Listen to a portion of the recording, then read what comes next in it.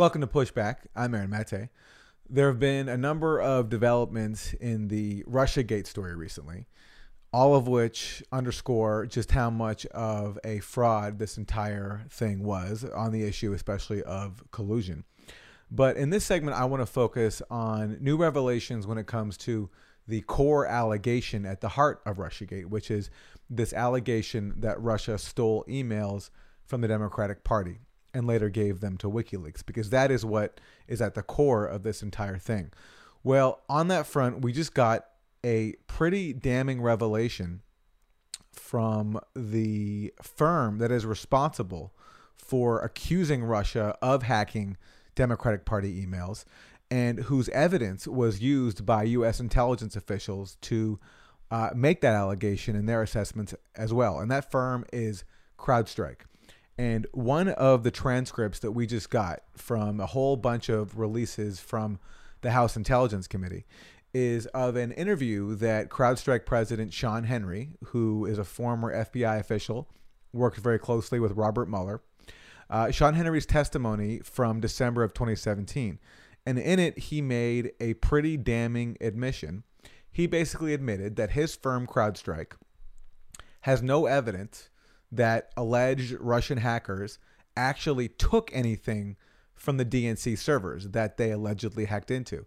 And the reason why that's so important is because this allegation that Russian hackers stole emails is at the heart of all this. And Sean Henry, the president of CrowdStrike, is admitting that CrowdStrike actually doesn't have any evidence. It can't pinpoint when or even whether alleged Russian hackers actually took data from the DNC server. So I'll read you what he says. He is asked by Adam Schiff, do you know the date in which the Russians exfiltrated the data from the DNC?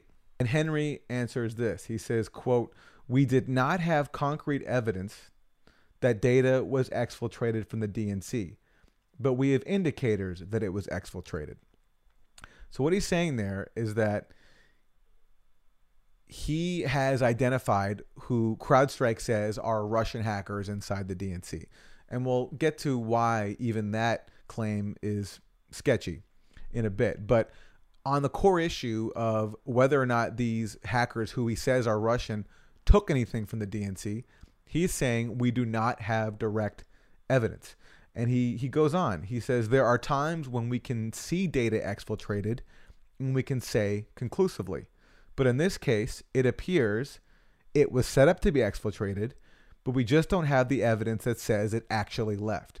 So what he's saying there is that looking inside the DNC servers, he sees evidence that somebody staged the DNC emails for exfiltration, for taking them from the server, but he cannot tell us whether or not that exfiltration actually happened. And it is a damning admission, because if you can't say definitively that the people you accuse of stealing the emails actually took the emails from the server, then how can you confidently accuse them of stealing those emails? And he says this multiple times. He is asked by Congressmember Stewart of Utah about the emails specifically again, and he says, there's not evidence that they were actually exfiltrated. There's circumstantial evidence, but no evidence that they were actually exfiltrated.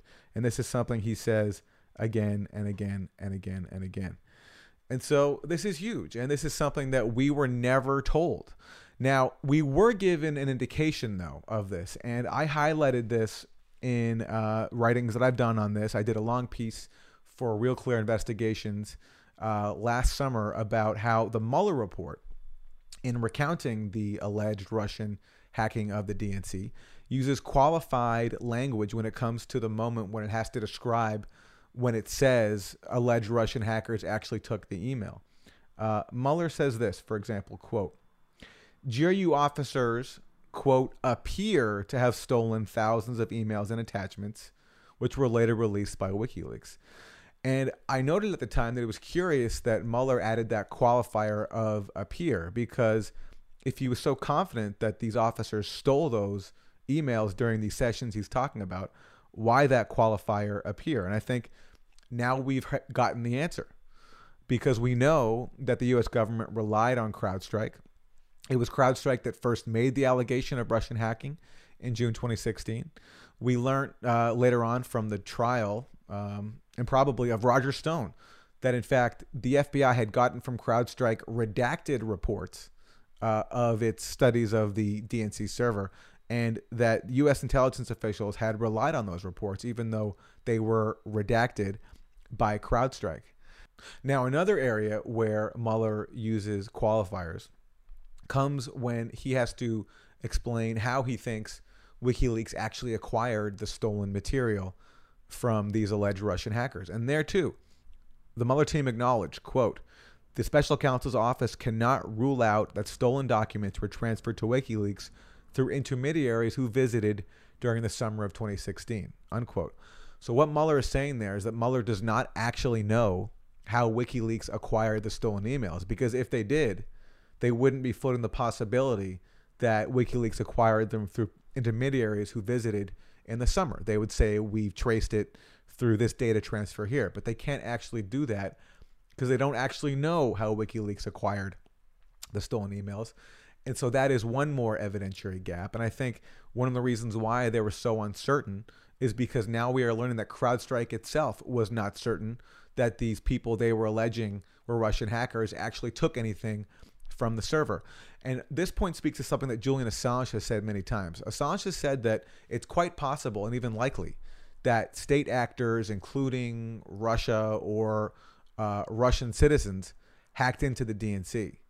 But he has said that people are conflating with whatever those hacks may have been with whoever gave WikiLeaks the stolen emails. And he's saying that WikiLeaks' source was not any state actor. It was not any state that hacked into the DNC. Has at least one state actor hacked the DNC? Probably.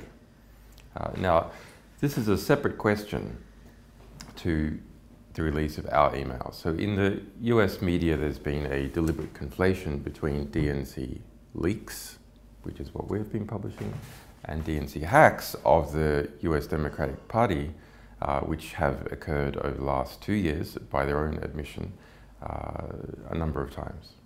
And so this from CrowdStrike is a strong development in Assange's favor, because it's CrowdStrike itself saying that it does not know whether or not these alleged Russian hackers actually took anything from the servers, even after they may have hacked in.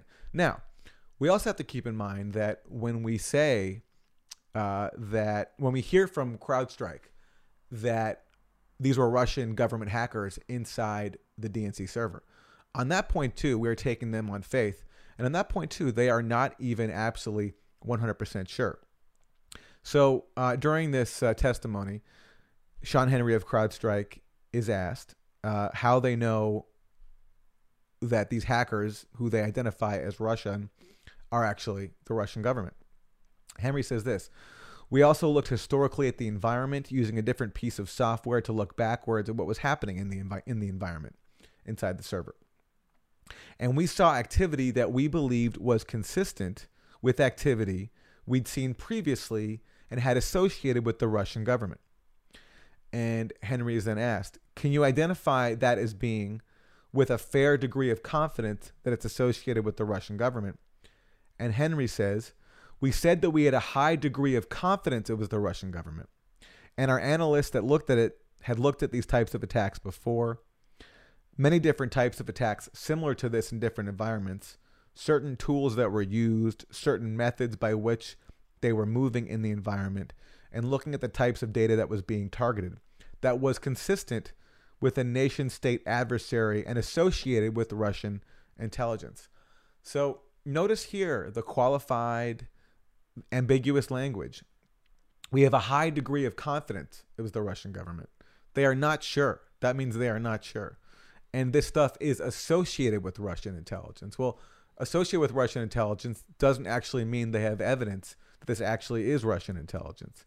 Henry goes on to say, "There are other nation states that collect this type of intelligence for sure, but what we would call the tactics and techniques were consistent with what we'd seen associated with the Russian state." So all they're saying here is that the characteristics of the hackers and their software had been associated with the Russian state before, but that is not concrete evidence that this actually is the Russian state. And there's yet another reason to question CrowdStrike when it says that it's associated certain software and tactics with Russian intelligence, which is that when they've made a similar claim against Russian intelligence before, they had to retract it. This was in Ukraine. CrowdStrike claimed that it had found Russian military intelligence software had messed with some Ukrainian military hardware. And they said that using the same tactics that were used in the alleged hack of the DNC. Well, that was challenged, and CrowdStrike in 2017 had to retract it. I'll read you a little bit of a report from Voice of America at the time. CrowdStrike has revised and retracted statements it used to buttress claims of Russian hacking during last year's American presidential election campaign. In December, CrowdStrike said it found evidence that Russians hacked into a Ukrainian artillery app, contributing to heavy losses of howitzers in Ukraine's war with pro-Russian separatists. But that claim was challenged, including by the Ukrainian Military of Defense, which stated that the combat losses in hacking claimed by CrowdStrike never happened. And CrowdStrike, after being challenged with the evidence, had to walk back this claim. So they got it wrong in Ukraine. Is it possible that they got it wrong here with the DNC as well? So, look, we have one more case here where evidence that comes out undermines the dominant narrative that everybody has been told of for more than 3 years. When it comes to collusion, there's no doubt now that that basically was a scam.